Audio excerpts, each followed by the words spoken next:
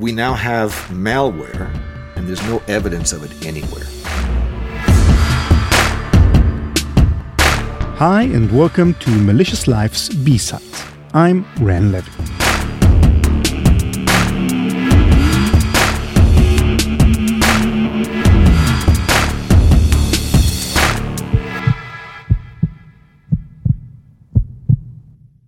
Ken Thompson is a legendary computer scientist.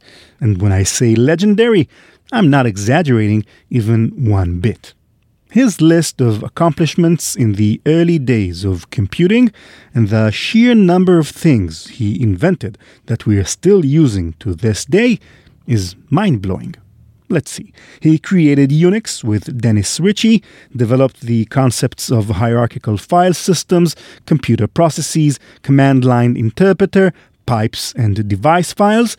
He created the B programming language, which Ritchie built off of to create C, and invented regular expressions. Although I'm not sure we should give him any prizes for that one.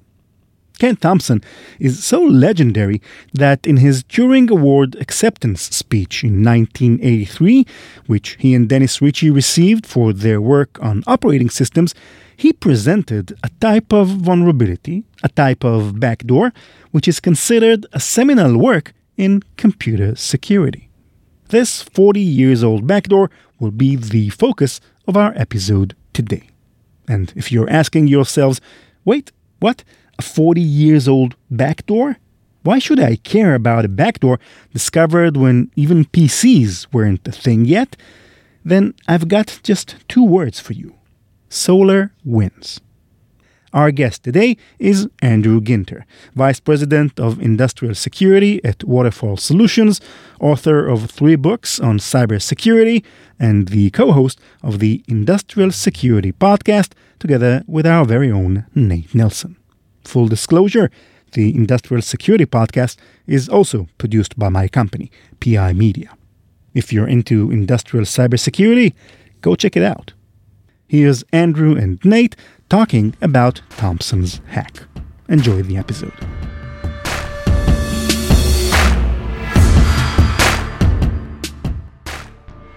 Andrew, when did you first hear about the paper that we're going to be discussing today? Well, I came across this in my youth. I mean, the paper, if you dig deep into it, the paper was published in 83, but in the original paper, there's a reference on the bottom saying, this is inspired by another paper that, the author, Ken Thompson, read years earlier and can't find anymore. It turns out that paper, other people have dug into it, was written by Paul Carger and Roger Schnell back on the Multics project. And it turns out I was working on the Multics project a long time ago, not while the original research was going on, but when it was sort of in a maintenance mode. The paper is about compilers. Curiously, I was maintaining Fortran and PL1 compilers on the Multics operating system for the Multics project back in my youth. So if this was written 40 years ago about systems that we don't really use anymore, why has it stuck around this long, or why are we talking about it on a podcast today? I mean, I was dimly aware of it all these years. When I reread it, what struck me was how very relevant it was. I do industrial cybersecurity in the critical infrastructure space, even in the IT space. A lot of people today, the hot buzzword for the last 12 months has been supply chain attacks. And I'm looking at this going, this is probably the first widely published description of a supply chain attack. This is the original. Personally, I've read this thing like 3 times now, and admittedly, I still don't think I 100% get it. So Andrew, can you, in as simple terms as possible for listeners out there, describe the exact logic of this paper? Sure, and it's a little complicated. So let me start at the very beginning. We're talking about compilers. A compiler is a computer program that translates stuff that looks almost like English, vaguely, into stuff that the machine can understand. So the stuff that looks like English might be something like, let's say someone's trying to log in and someone had to write some code somewhere that says, if the password the user entered equals the stored password, then let them log in. Else, print an error message, bad password, and return, give up. So that kind of sort of pseudo-English logic is what programming languages look like. And, Ken Thompson and Dennis Ritchie invented the C programming language, which is a predecessor of C++. Both of them are still in widespread use. But, a compiler is a program that converts, let's call it the C programming language, into machine code. And machine code is like really stupid. It's like add a value to one of the CPU registers, fetch the memory location that register is the address of, compare the register that you fetched. It's really low level stuff. It's almost impossible to understand. So, this is why people write programs in what are called high level languages. C is not even a very high level language, but this is the example. The first concept you got to wrap your head around is a compiler translates English-like stuff into machine language. Fine. So now that we've got compilers down, tell me about the actual hack. The first example of the hack that he gave was he said, okay, imagine that you have, these compilers, the C programming language is pseudo-English. The compiler translates C into machine code. The compiler itself has to be written in a language.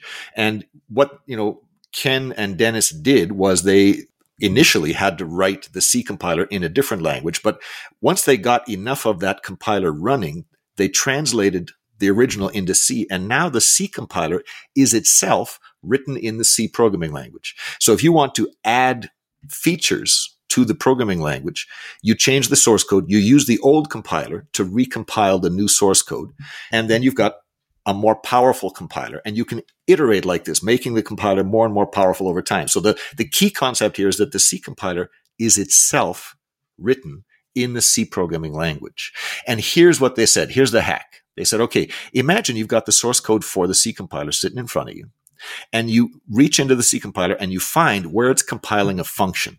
And if you see that it's compiling, a function, the login function in the login.c file, which is the login command that the Unix operating system used to log people in, then insert this code. Instead of saying if the user's password equals the stored password, say if the user's password equals the stored password, or the user's password equals super secret backdoor.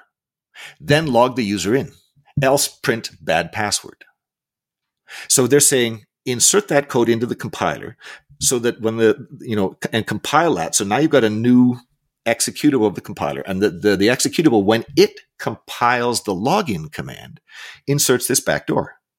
Now, if you know the super secret backdoor password, you can log in as anybody. You give anybody's username and it says, what's the password? And you say super secret backdoor, and it lets you in. Here's the thing. If you look at the source code for the login command, you don't see the backdoor. It's in the binary. It's in the executable because the compiler put it there. But the source code does not contain the backdoor. Okay. So we have a backdoor built into the compiler. It's now in the executable. Evidence of it isn't in the executable source code, but it would theoretically be in the source code of the compiler. That's right. So there's a backdoor in the compiler. The backdoor has been sort of transferred into the executable for the login command. It's in the executable. If you actually go and read the instructions in the login command, try and decode the machine instructions, you can actually see it there, but nobody does that. It's really hard to do that. Okay, so we've got software, it's got a backdoor, you just can't find that backdoor in the source code. That's right. And then it gets complicated. Oh, good. For a second there, I thought that it was going to be too easy. Yes.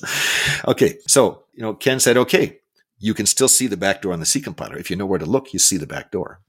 So how about this? He said, let's add more code to the C compiler that says when the C compiler is compiling itself, because the C compiler is written in C, you use the C compiler to compile itself when you change the programming language.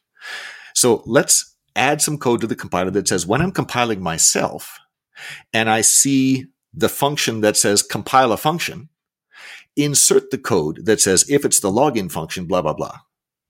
and insert the code that says, if it's the compile the function, insert myself. So now you've got code in the C compiler that says, when I recompile the C compiler, put myself into the C compiler. And if the C compiler compiles the login code, put the backdoor into the login code. Okay, that seems a little excessive. Why are we doing all that? He says, okay, here's the punchline. Go back to the C compiler source code. So you've compiled that source code. You've got the nasty in the C compiler. And every time it compiles the login command, it inserts the nasty into the login command. Go back to the C compiler and erase the nasty. The source code for all that stuff is gone from the C compiler. Recompile the C compiler with the nasty C compiler. The nasty C compiler will compile that source code and say, oh, that's a C compiler, and it will insert the nasty into the executable. Now you've got the C compiler source code does not have the nasty in it, does not have the backdoor, does not have anything. It's just a C compiler. The login source code does not have a nasty in it. It's just the login source code. But every time you produce the login executable, it's got the backdoor because the C compiler sticks it in there, the executable for the C compiler. And every time you recompile the C compiler, this nasty sticks itself back into the executable for the new C compiler executable. But if the evidence of the backdoor isn't in the executable code and it's not in the compiler code, then where is the evidence of it? It's completely invisible if you look at the source code. The only way to see it is to look at the machine code for the C compiler. And this is like megabytes of machine code. Ken, bless his heart, said, nobody picks through the machine code, binary by binary. What they do is they use a tool. It's called a disassembler. It says, take the machine code and turn it back into something vaguely like English. And that doesn't work because? Someone had to compile the disassembler too. While you're at it, stick some code into the C compiler to say, if I'm compiling the disassembler and I'm disassembling the C compiler, then don't show any of this nasty stuff.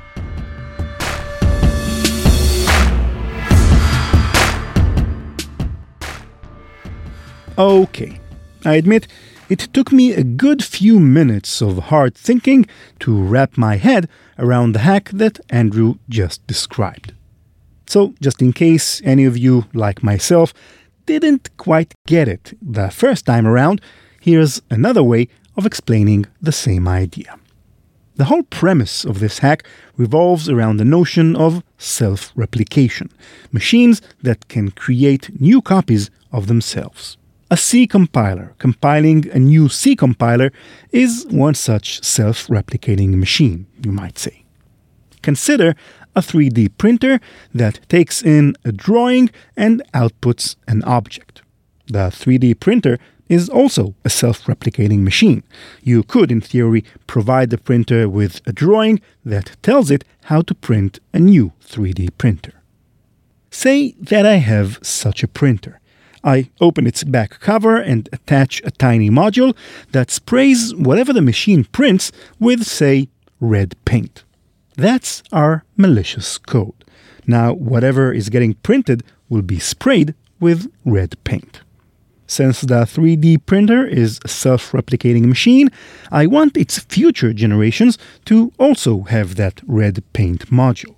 So I take the drawing that specifies how to build a 3D printer and add to it a drawing of the new module.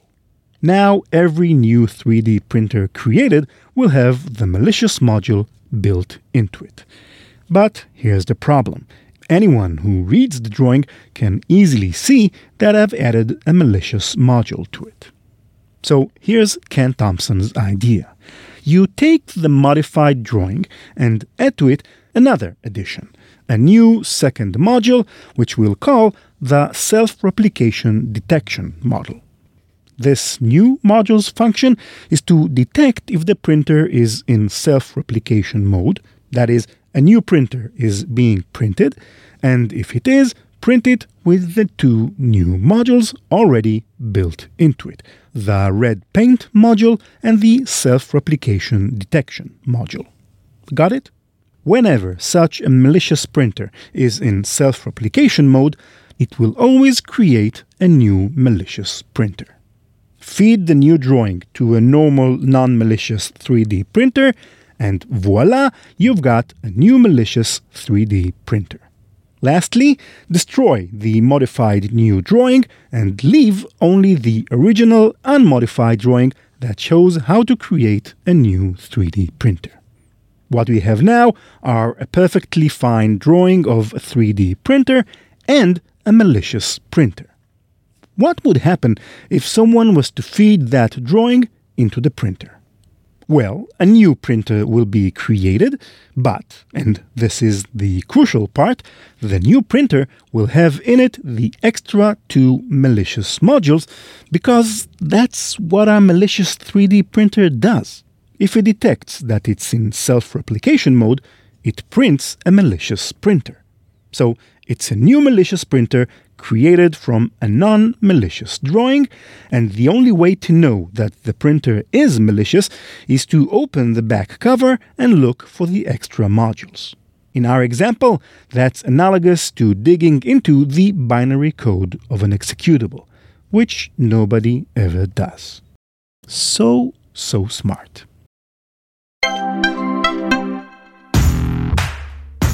The best strategy for organizations to avoid becoming a victim of ransomware is to prevent the attack from being successful in the first place. Cybereason remains undefeated in the fight against ransomware because it moved beyond alerting to deliver an operation-centric approach that detects and prevents ransomware attacks at the earliest stages of initial ingress and lateral movement. The Cybereason predictive response capability disrupts ransomware attacks prior to data exfiltration and long before the ransomware payload can be delivered. Visit cybereason.com to learn more about predictive ransomware protection and how your organization can realize both increased efficiency and efficacy through an operation-centric approach to security operations. Also, be sure to check out Cybereason's Black Hat booth number 1820 in Las Vegas for a chance to get an awesomely designed Malicious Life t-shirt.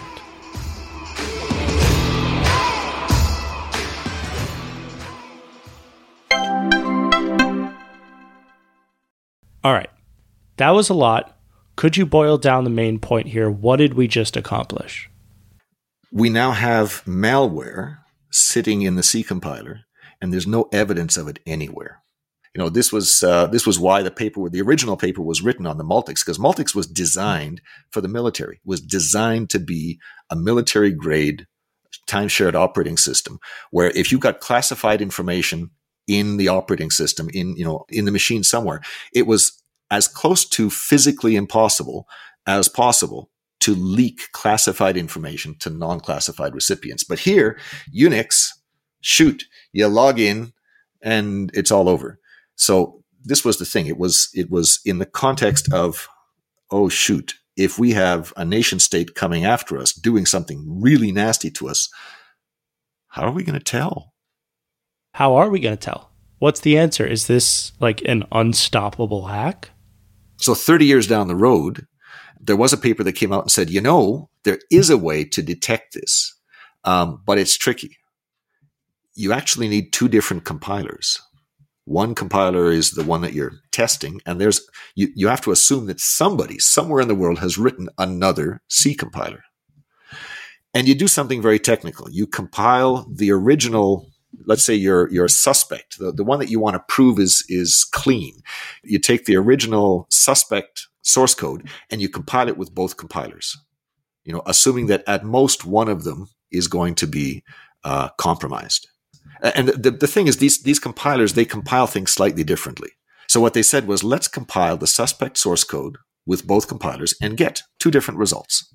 But the 2 different results are 2 different machine interpretations of the same source code. So they might be 2 different sets of machine instructions, but they do the same thing. Instead of saying first load, then add, then compare, they might say first add, then load, then compare.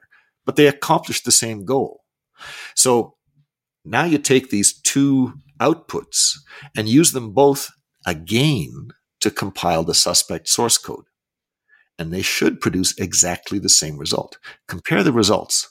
Oh, look, there's 8,000 more instructions in one than the other. What's going on here? And now you can dig into it. Or they're identical, and you're good. So for that one specific case, yeah, there was a publication 20 years, 30 years later saying, we can actually do this. Is this a realistic scenario or just a fun thought experiment? Well, this is, in a sense, a fragile exploit, a fragile piece of malware, because it assumes a great deal. It understands a great deal about how the original source code looked. So if I rewrote, let's say I was unhappy with the login command because it was full of bugs, and I rewrote the login command. And instead of a function called login, I had a function called login-main-function. I just changed a few names. The compiler would look at that new source code and would not recognize where to insert the nasty anymore. So is it realistic? Maybe not. But in the modern world, we do have these supply chain attacks that everybody's talking about that are kind of like this. And that's kind of the point of this episode, right? What are the implications of this paper, of this thought experiment, for trust in cybersecurity in general, for supply chain risk, for any of the software that any of us use today? Can I fully trust any software that I didn't code 100% full through by myself if something like this could theoretically happen? This is a really hard question to answer. The short answer is no. It's hard to trust anything. This is, it's all about trusting trust. Do you trust the people who wrote the compiler? Do you trust the people maintaining the compiler? Who do you trust? How much do you trust them? And the thing is, it's complicated. In the modern world, what hit the news 12 months ago was SolarWinds. SolarWinds is a company that produces a whole family of IT security and IT management products. Their Orion product, Orion is one of their flagships. It's a product that is used to manage firewalls. So it's managing security. It's a really important product. The Orion product, it turned out, the good guys discovered a piece of malware had been inserted into the Orion product, into a security update for the Orion product. It took 9 months to discover this. Okay, this piece of malware was out there being installed. Every time somebody installed the latest security update for Orion, they were installing this malware on their system. They figured, somewhere between 17 and 18,000 victims may have installed the malware. And so they dug into this, said, well, where did this come from? And they looked at the source code for the Orion product, and there was nothing there. The nasty was not there. Well, how did it get into the product? Starts people thinking about this, the C compiler nonsense here. It turned out that it was inserted into the product as part of the build process. And just to clarify, what is a build process? It's the process of turning source code into product. Back in the old days with, a C compiler, if you want to change source code into product, you compile it. Any questions? Nowadays, well, you compile it, but there's libraries. Your product might be big enough that you actually have 17 executables and 9 libraries as part of your one product. It's not surprising that the bad guys were able to insert a binary, the malware, into the build process silently, because these things are so complicated. Nobody understands them. Nobody's watching these things. Basically, then, SolarWinds is kind of like an abstraction of the kind of thing that Ken Thompson was warning about, right? That specific kind of problem may manifest differently now, but it's a problem still nonetheless. The fundamental problem is that a lot of people in the supply chain space, they're out there busily auditing their suppliers, saying, "Are you a trustworthy supplier?" Yeah, well, I'm sorry, SolarWinds is a trustworthy supplier. They produce a lot of product. They've got a lot of security systems, and somebody really good snuck in there silently and did this to them. So, to me, what I'm seeing is that people are asking the wrong question. They're asking, is my supplier trustworthy? They should be asking, should I trust the supplier's website? Should I trust these very complex artifacts being produced by a trustworthy supplier? How do I know if anything nasty is buried in there? It's really hard. I'm with you there, but post SolarWinds, right? It's been over a year now. All these cybersecurity companies out there, highly capable, have been building all kinds of new platforms, new tools to address this very problem because it's so hot. None of it's enough. I don't think any of that is enough to prevent another breach like the kind of breach that hit SolarWinds. And so, the question becomes, what do we do? What do we do about this risk? So, what people are doing depends on how, in a sense, how at risk they are. At home on my PC, what are the consequences of me getting compromised? Well, I keep backups. But businesses sort of have a different risk profile. If somebody steals all of the customer names from a business, if somebody steals from a government, very bad things can happen. And so businesses take more steps. They have a whole security program. They don't just do backups. They are monitoring for intrusions. A lot of the discussion around the SolarWinds breach said, why did it take 9 months to discover this malware? Because the bad guys were actively using the malware in something like 200 victim organizations.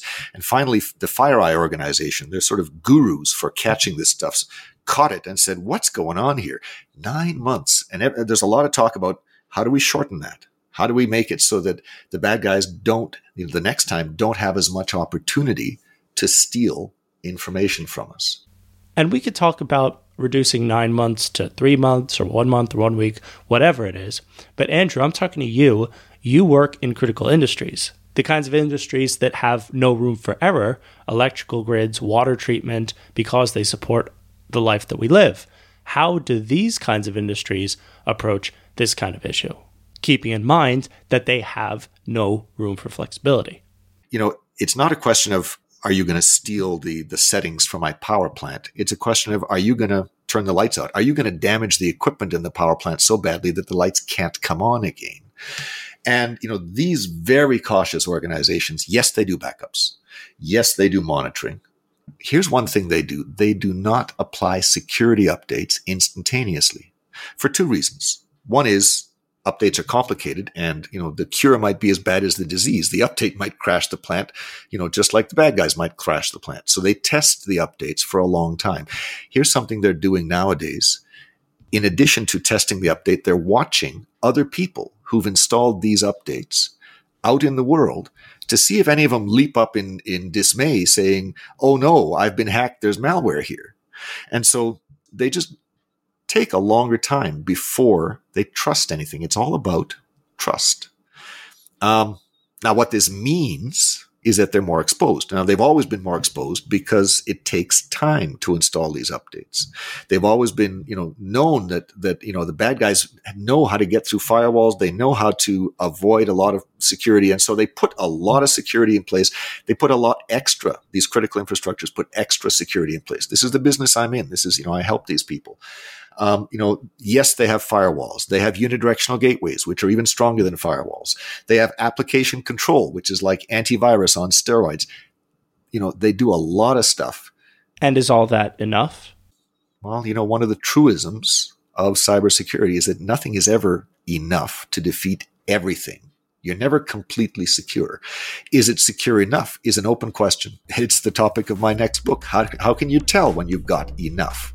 Because that's a question of risk management. There's solutions out there, and the less acceptable your consequences, the more serious the consequences, the more you have to do.